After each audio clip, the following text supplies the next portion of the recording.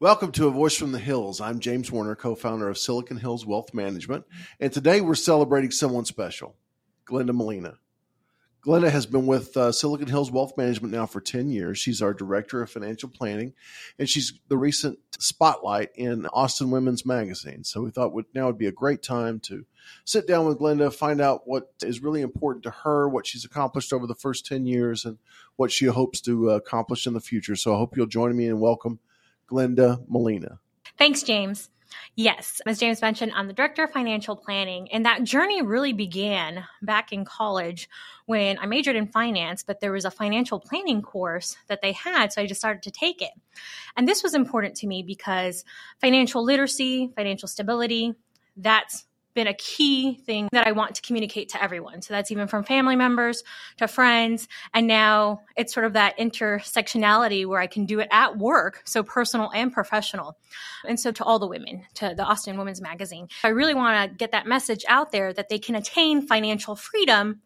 And someone like me is who can help them with that process. And you've had this concept of mentorship your entire life. It hasn't just started with your employment with Silicon Hills or getting into the financial planning industry. I mean, you've been working with the Terry Foundation, Breakthrough Austin, other charities like that, helping people with financial literacy from your family to friends to just people that are in that mentorship role, right? Yeah. I volunteered at Foundation Communities as a financial coach, and that was really helping with debt management or living on a fixed income, different things of that sort. I have a matrix in my mind, and the way it is that when I volunteer, this is fulfilling the financial aspect of it. Then there's also the social aspect of volunteering and helping people and being out there and doing it with like-minded individuals. And so that's where Young Women's Alliance comes into play. And then with cultural, like Hispanic Women's Network of Texas is another organization, and that's statewide. They're helping individuals in the community. So it's got to be impactful. It's got to mean something to you culturally, and it's got to be fun. Yes, exactly. It's all of the above. And really, this past last year has really gave me a perspective, or I took a pause and really reevaluated things. Because for the past 5 years beforehand, I had been a member of different organizations. We'll just say like 6, because that's probably what the number was. And I actually decreased that to 3, because what I realized is that I had changed individually as a person, and sort of my values had changed as well, where I became more focused in what I wanted to do so I could be more impactful. When I'm visualizing this matrix, there's 4 equal quadrants, right? Yeah. Is that really how it is? Is there one quadrant that kind of is more important than others as you're reevaluating these things on a regular basis? Yeah, I would think it was more or less 2 or 3 were filling that space of that specific quadrant. But at the end of the day, it wasn't as fulfilling. And so that's when I said, does this align with my values? Is it still giving me that same sense of fulfillment as it did before? In some cases, the organization had not changed. They were still doing the same mission. They were still doing great work in the community, but it was I who had changed. Someone had mentioned the other day, what would your legacy be? What would someone say about Glenda Molina? And so that really made me think. And so this matrix that you're using, which I think is a great concept, it's just beautiful. I can just see it. This matrix that you're using, obviously the organizations fit differently into it, but does the matrix change over time too? Do you have to kind of take a step back and go, is this still the same matrix that's important to me that it was years ago? I would have to say yes, because at one point in time, even like education was on that matrix. And that's when we're talking about like Breakthrough Central Texas. Sure. That was very important. But then it came down to what sort of mattered most. So yes, some, I guess, focus areas or categories drop off and then drop on. But yes, it does change. But as far as the quadrants, I think it's always been 4, and even people will say that's a lot. So I think if we have more or less, but I know. You can't have a matrix with less than 4 quadrants. I mean, every quant knows that, so that's fine. Have you found that personal experience and you actually dealing with that has really paid dividends for clients who haven't developed their matrix yet and are kind of in that spot where they're making gifts or they're doing things in their financial plans, but they're not really feeling engaged, or they're not really feeling like they're executing on their own matrix? Maybe they don't even know what their matrix is. I mean, have you been able to take your experience and help them develop one of theirs? Yes. It was really eye-opening because it was sort of aligning their passions. Because we have the clients who will write a check to different organizations when they get that call. But I felt that the ones that actually knew about the mission, were involved in the community as like maybe a board member or even volunteering, they felt I would say, more empowered that they were doing something for the community.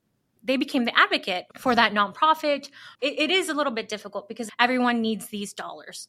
But then it has to come down, what really matters to you? Of course, everyone needs these dollars. There's always going to be some kind of major event. But at the end of the day, what are you most passionate about? And maybe what are you most connected to? Yes. One point in time, this organization would be on the map. And then what happens is that then they realized, they weren't as passionate about it. And then something else will either take its place or they become more focused. This is where we talk about designations. So they'll give to this organization, but they may have like a child's rights initiative or some kind of backpack or mobile pantry initiative that focuses on their community or in this county or this certain area where they know for sure that there's a population there that's underserved that they can help and directly see those results. So I think that's where we get that sense. But it's like you said earlier, there's always a need. Yes. Yeah. The question is, in fulfilling that need, do I really feel that intersection between engagement and impact? Making a difference, not only for the ultimate beneficiary of what I'm doing, whether it's opportunity or assistance or whatever it happens to be, but am I getting that inner joy from it too? And I think that's one thing I learned from you is that inner joy is really a hard thing to measure. And when a person actually gets it, it really makes a difference. And in one of our company retreats, you brought out joy as a core value of our firm. That was really interesting to me because I never thought of joy and financial planning in the same sentence, to be honest. Even though I enjoy it and get some enjoyment out of it, I never put those two together. What made you put joy at the center of your value proposition? Joy, it's because when people are going through the financial planning process, they may feel that it's boring, mundane, all these negative connotations with it. And I wanted to change that narrative. I wanted to say, no, this process is joyful. At the end of us building your financial plan, you will have that peace of mind or be joyful because then you'll be able to accomplish your goals and have more time to do XYZ, whatever is important to you. Going back to the narrative of that experience being joyful, is just to have fun. I like to say put the fun in financial planning. And that's just because if I can see it on your face, if you're not enjoying this experience, then we're both not going to enjoy it. But like if it's something that it has to get done and you have to do it, let's collaborate. Let's work on it together. Let's make this a fun activity and or you put your own spin on it. Meet me halfway. If we need to work on visuals, if you need me to present it in a certain way, then I'll do that. If you like written, if you like paper, it's just that method of how we can get that accomplished so that they can find some kind of joy in that process. But do you find with some people that they come in thinking financial planning is serious business? And I need to be serious. If I'm having fun, I might not be doing my best work. How do you deal with those curmudgeons? We do. Yeah. I was like, we do have the ones who come in with their binders full of information. But I think with those, I try to take a pause and really analyze, why are they doing this? At the end of the day, what are they trying to accomplish? What is that goal? You're working so hard, but what's the purpose? I help them with that journey of trying to find that fulfillment. And we have our special tricks and tips to help them along that way. Yeah. And with those people who are totally serious about the financial planning aspect, sometimes one of the more difficult things to get them to do is actually share their story. And I remember you talking about what an important component that was to you and how that really helped you engage with a client is when they helped you understand their story, because you felt like when you understood their story, then you could utilize your talents in that CFP realm to really attack something that was tangible instead of trying to find what was important. Can you kind of let people know who are listening, what's the importance from our side when we're sitting on our side of the desk? What's the importance of that person really sharing their story to the extent that they can? I want to be part of that process with you. I want to help you accomplish those goals. I want to know about your grandchildren. I want to know why you're doing education planning, maybe starting a 529 plan, because maybe you have an alma mater that you want them to go to, or maybe they inherited X amount of money and they have a charitable planning journey. They want to carve out some of that money so that they can help organizations, or they want to help someone in that area. But the reason that the story is really important is because that's how I become passionate about it. I want to help you succeed. Do you put yourself as a character in the story once you hear the story? Yes. I feel like I'm that guide. It's Glenda the guide. And I'm walking along that journey with you, and I'm here to provide that guidance. And even if I may not have that answer right away, I know someone that may be able to help you. And then that's what we do here at Silicon Hills Wealth. We guide you through that process. And I've seen intergenerational. So it's from the grandparents, parents, and then the children. And as they get older and start their own personal wealth journey, we help them. And we have their history, that family history that's there that really helps me lean upon it. And then when I hear the different stories from, say, mom, and then I hear the son story, and I'm like, oh, now it makes sense. It's because you came from East Texas. And that's why I was like, oh, that's why you decided to move back. Like, it starts to connect and those stories start to make sense. You get to hear the same story from two different perspectives in it. Yes. And it really helps add that together, right? Yes. If clients want to know why is the story important, well, it's a value add. You're adding value to our experience, not only to yours personally, but to ours as well, because that's how we can communicate better. Well, I think sometimes if I had a criticism to give to our industry as a whole, it would be that sometimes we encourage disconnection. How so? Sometimes we encourage clients to say, oh, you don't need to worry about that. Or, don't bother yourself with that. That's what we're here for. Ooh, okay. Yeah. And I think that in one way, I think we're trying to take that worry or that burden off people. But in the same way, we're actually asking them not to be connected. And then when we turn around and we want them to be connected, we're sending that mixed message. How do you send that consistent message of, I want you to be connected, I want you to be involved and collaborative, but we've got this. We've got your back, and we're doing the right things, but we want you to be constantly connected. How do you bridge that? I think that's expectations in that collaborative process. I understand what you're saying because I've experienced it where the client communicated, say, these certain goals that they wanted at that point in time. But yeah, if you don't check in with them, that's already changed. I had a client who said that they wanted to retire at a certain age and then move to this certain location, but then something happened in that their child actually moved away to college, in this case to Colorado. And they're like, well, actually, I don't want to be at the beach. I want to move to Colorado and spend more time with my son or daughter. So I think that's where if you don't keep up those check-ins with the clients, and if you don't have that open communication, then you wouldn't know the next steps or what's happening.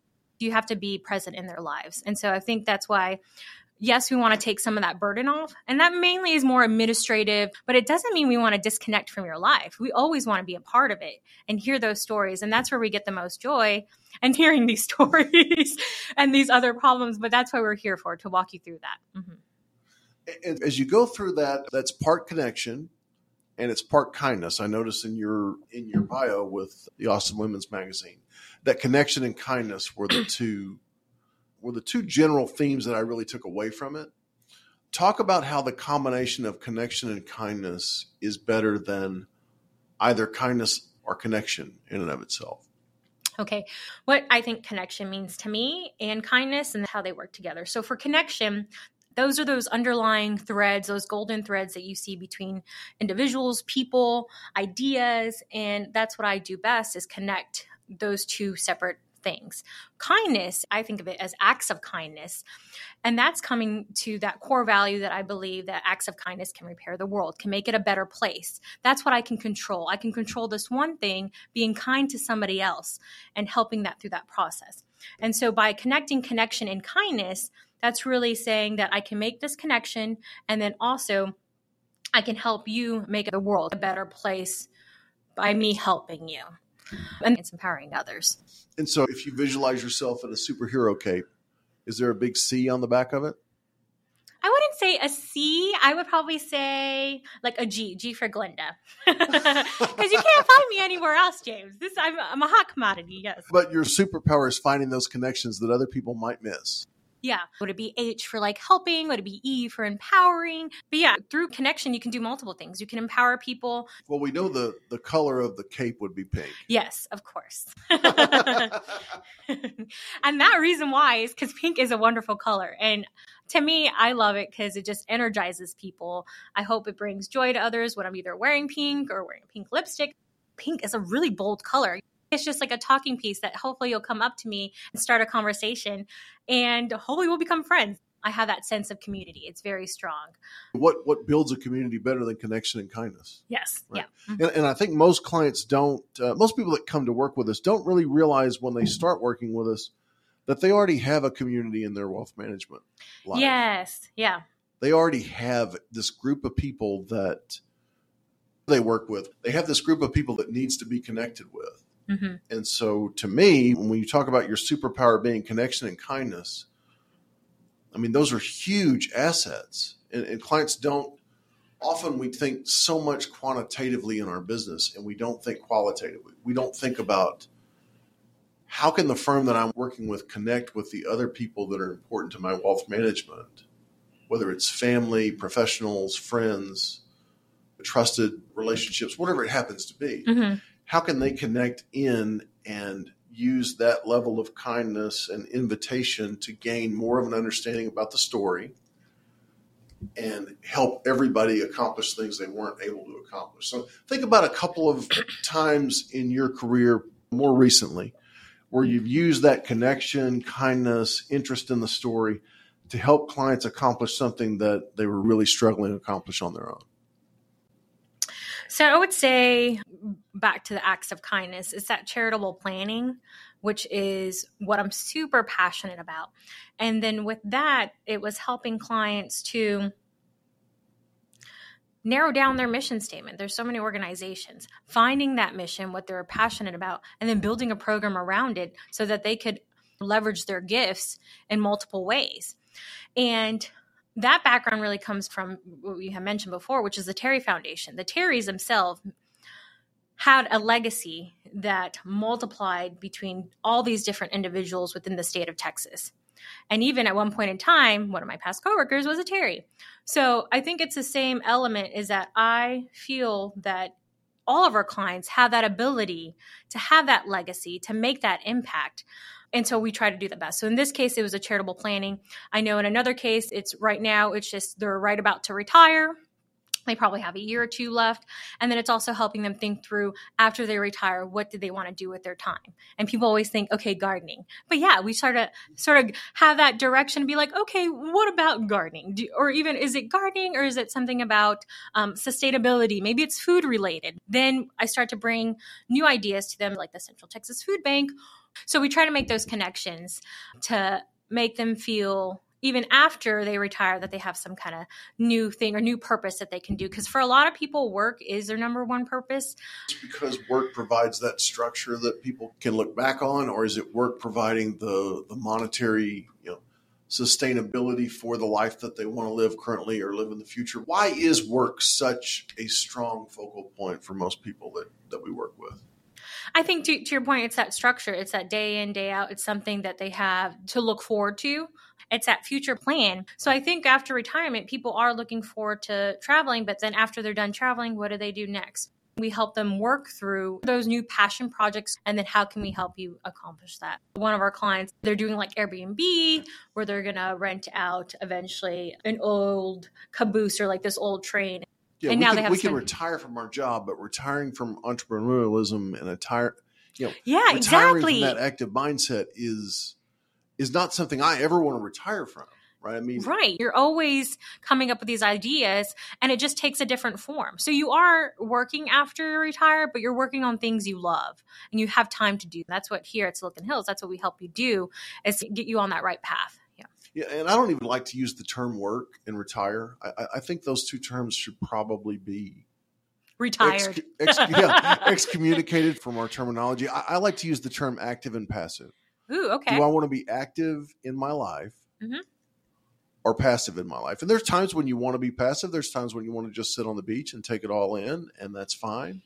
And there's times that you want to be active. And I think we've done a poor job in the past of associating work and active as if they were the same thing. Yeah, I agree. Mm-hmm. And I think our clients look a lot of times at that 6-letter word retire and see themselves moving from the active, goal-oriented achievement person that they are into this passive sitting back watching the world go by. And how can you feel comfortable with that? It's really a struggle in our business because on the one hand, we're tasked with this ultimate goal of doing as well as we can for people so that their finances let them do whatever they want. Mm-hmm. But in the past, that has also been, now that you can do whatever you want. Is it the best time to do what you want? Yeah, I believe if you're at pre-retirement or even before retiring, to enjoy that process. So yes, we do let our clients have a more substantial travel budget, but the whole idea is that to spend doing more what you want while you can. Because we unfortunately do have clients that by the time they can travel, they may have a knee issue or something else where they really couldn't have enjoyed it at that time. Or even the person that they envision themselves being able to travel with can't travel with them. Yeah, exactly. But I do like what you were saying before, to be active in your life and to be out there enjoying it. So I think that may look different to different people, but we should definitely retire the word retired, because it should be, I don't know, maybe it's Joy 2.0. That's not a goal that I want to necessarily strive toward. But now, let's just turn the page a little bit and change the subject and talk about the type of people that we work with. Because it seems to me that even over the course of my career, that when I first started, a lot of times what I was doing with clients was giving them the news. Okay. I was actually telling them the things that our clients already know when they get here today. And so a big part of our job 25, 30 years ago was to just explain what had gone on. And I think you're growing up and your first 10 years in the business are 10 years where pretty much if there's current events and really important news, 95% of our clients know it about the same time we do. Mm-hmm. It's kind of weird. They've got all this additional knowledge, but I'm not sure it's being utilized well other than just having the knowledge. In working with clients who are more informed and are more plugged in, how do you still communicate our value? How do you help them still accomplish those things that they're not able to accomplish, even though they have access to all that information? I feel like sometimes we're a translator. We do a translation because there is a lot of information, but we help them pick out what information is actually most important, what to highlight. And then even when they're in that retirement process and they're thinking about all these retirement options that they can take, well, that's when the financial planning process comes into play. We have that knowledge, and we have the knowledge of current events that are happening to really help you make the best decision, or the decision that's right at that time and that moment for you. So yeah, I think overload of information can be very overwhelming at times, but that's what Silicon Hills does well, is that sounding board. It's what makes the most sense to you. And that's what we're here for. So in addition to being a guide, you're also a translator. Yes. So you take them to where they need to go, and then you tell them, you really explain to them what they're seeing. What about that third component? What about the motivator?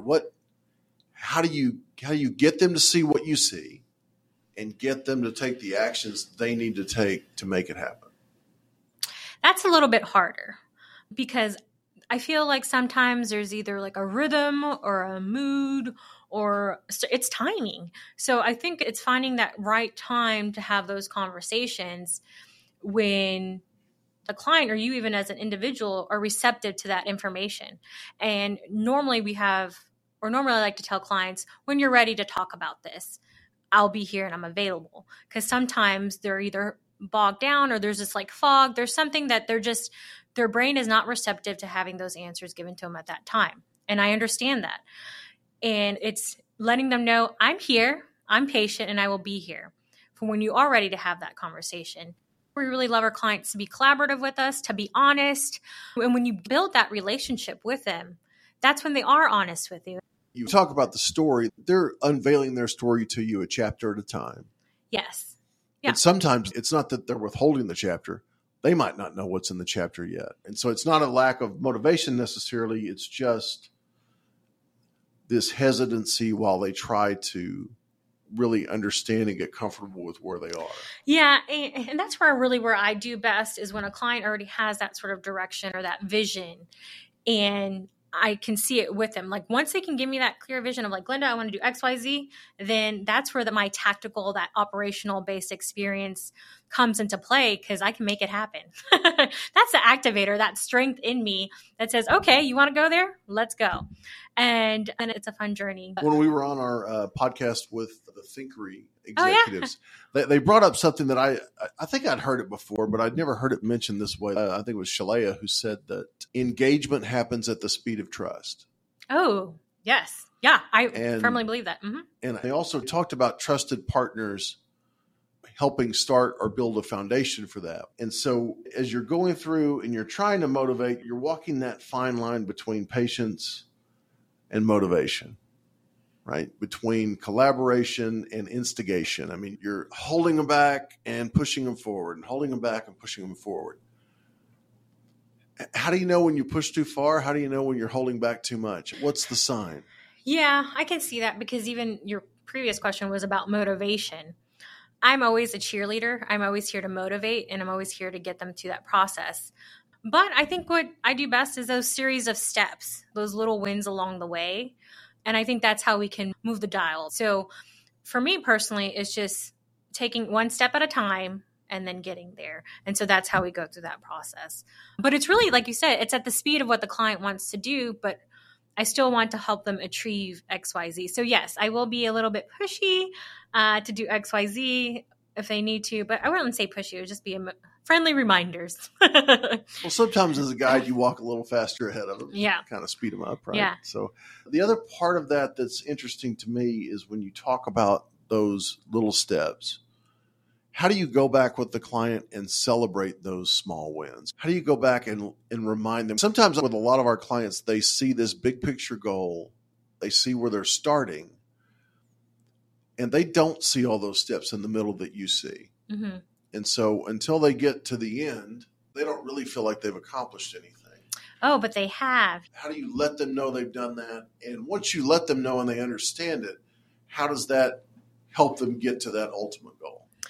That's where that joy and that fun and financial planning part of it comes into play, because I tell clients, or when they've achieved something, I congratulate them. I say, wow, you've done an amazing job. And I like to tell them that when I've seen it, we celebrate those wins for them because they may not recognize them. But what they don't know is that it's like that peer group knowledge. I have all these other clients, and I know based upon this experience, this knowledge, that they've actually achieved something that maybe our other clients haven't yet at that time. And so when I communicate that to the client, that's how we help them to celebrate those wins. That's such a good point, because we're all looking to have some sort of comparison or benchmark. How's my net worth doing? How's my income level? I mean, am I farther along than most people, or let me know where I stand? Mm-hmm. And so being able to tell somebody, this is something that's typically really hard for our average client, and you've already done it. Yeah. And that's got to be really empowering. Yes. As we start looking forward, I mean, obviously you're director of financial planning now, and the industry changes. It gets more dynamic, and the people get more dynamic every day. But what do you see as the future of our industry? Where do you see our industry going, and where would you hope to push our industry if you had a seat at the table to help drive that train? I think it's that opportunity for all individuals, not just high net worth individuals, to really take advantage of financial planning, financial literacy, and becoming financially stable. I think that's where I would like to see it. I know we do pro bono sometimes for different clients and different things, but really everyone should have the opportunity to have financial freedom. So you would look at financial planning as a basic human right? Yes. And it should also be financial literacy. I don't know where it disappeared in high school curriculum, but a lot of kids, like the students that I work with at the Terry Foundation, it's not a component that they learn. And I think we really need to put that in our education system. It's just financial 101. What does this student loan mean to me? What is that interest rate? Like all this different information. Do I take out credit cards? How do I get my first car loan? It's just important information that if you're established, or if it's established correctly in the beginning, you'll have more financial success in the future. Whereas those first initial stages can be very detrimental to people. And do you think that's going to take place in a traditional community setting? Do you think it's something that has to be reemphasized in public schools? Is it something that has to be reintroduced in a sociological setting? Or is it something where the next generation is going to be engaged on a platform, be it Substack or Reddit or something like that, and that's how they're going to get their financial literacy? Yes, I think it's somewhat happening now. And that's just like you had mentioned, that prevalence of information, even YouTube videos where you can find like how to create a budget 101. It's just that information is available. So I think, yes, in the future, it would be something that's dispensed somewhat like the way YouTube is, just to the masses, where all this information is available just like by click of a button. So I know with some of the new name, image, and likeness legislation that's coming forward for the student athletes in college, that in many states, part of the ability to receive those benefits is to go through a financial literacy course. Mm-hmm. And it just really stunned me that on the one hand, financial literacy is going to be this basic component of being able to participate in this program, but yet the vast majority of students who are never going to be athletes or compensated for name, image, and likeness, but who are still going to have careers and still going to have, financial literacy is still just as important to them. Mm-hmm. That's not a major component. Why isn't financial literacy right up there with government and history and everything else? I've never really understood why that wasn't. Yeah, I'm not really sure. And then I think that's where I even helped like organizations, like did a presentation. I called it Benjamin's 101, but it's just to go over these basic facts and even like your FICO score. So people don't even know how to understand it, or what does it mean? What are the different inputs that create that score? So yeah, I'm not really sure, but I think what I mentioned before is that act of kindness, that volunteering, as long as we're volunteering, where we can do those steps.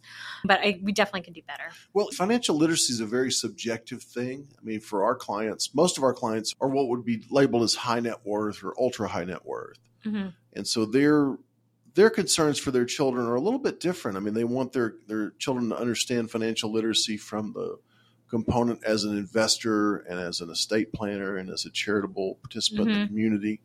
Those sorts of things. I remember when I was growing up, we were probably low income, but I learned a lot of things about financial literacy from my mom, but none of them were about investments.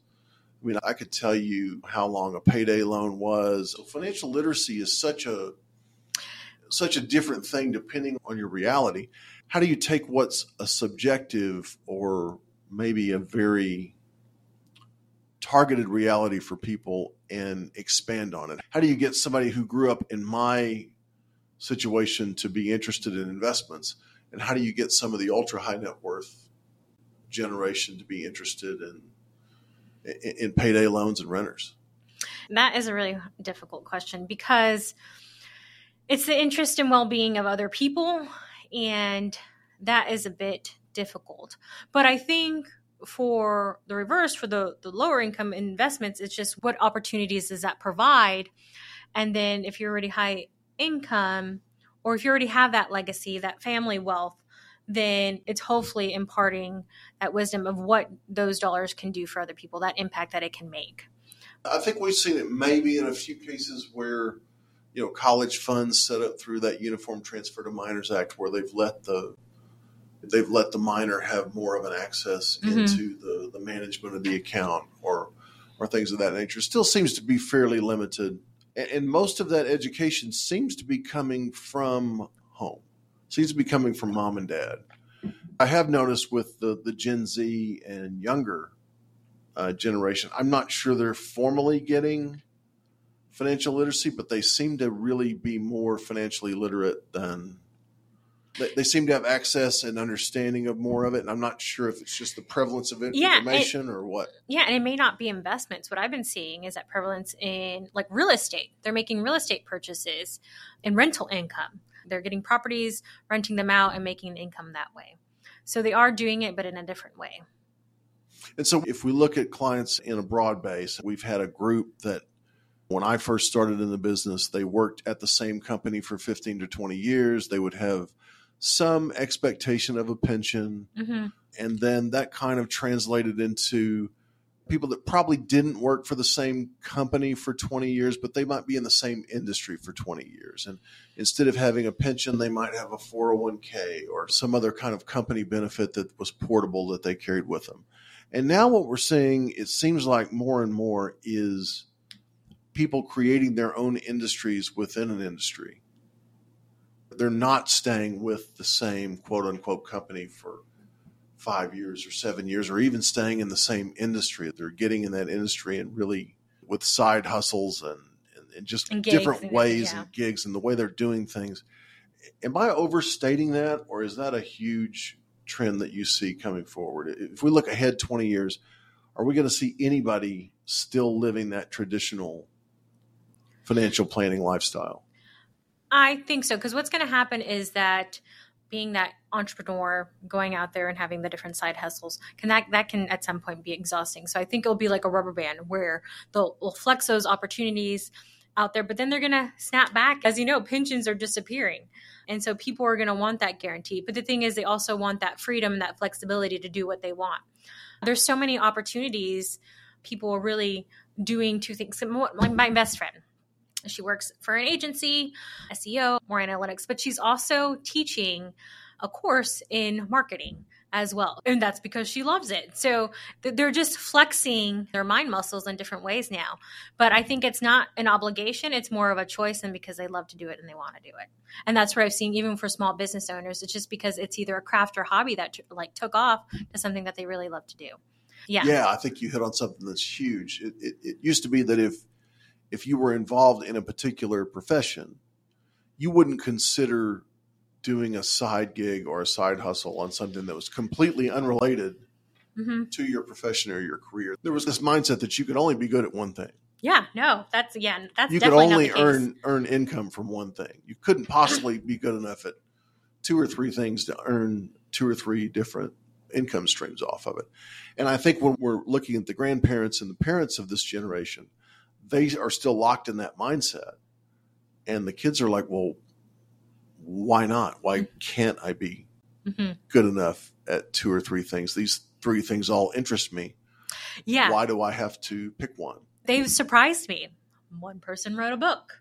Another one became a private pilot. But what I've noticed is that now they have opportunities to do so, and they're taking full advantage of it. So I think that's what's really exciting, is that never underestimate people or individuals. Even with yourself, James, you're going into like this podcast realm. Like a couple of years back, would you have thought that was something? Oh, no, and it's so hard. I think you do a fabulous job. But it's experiencing something different and just flexing that other muscle that it's always been there.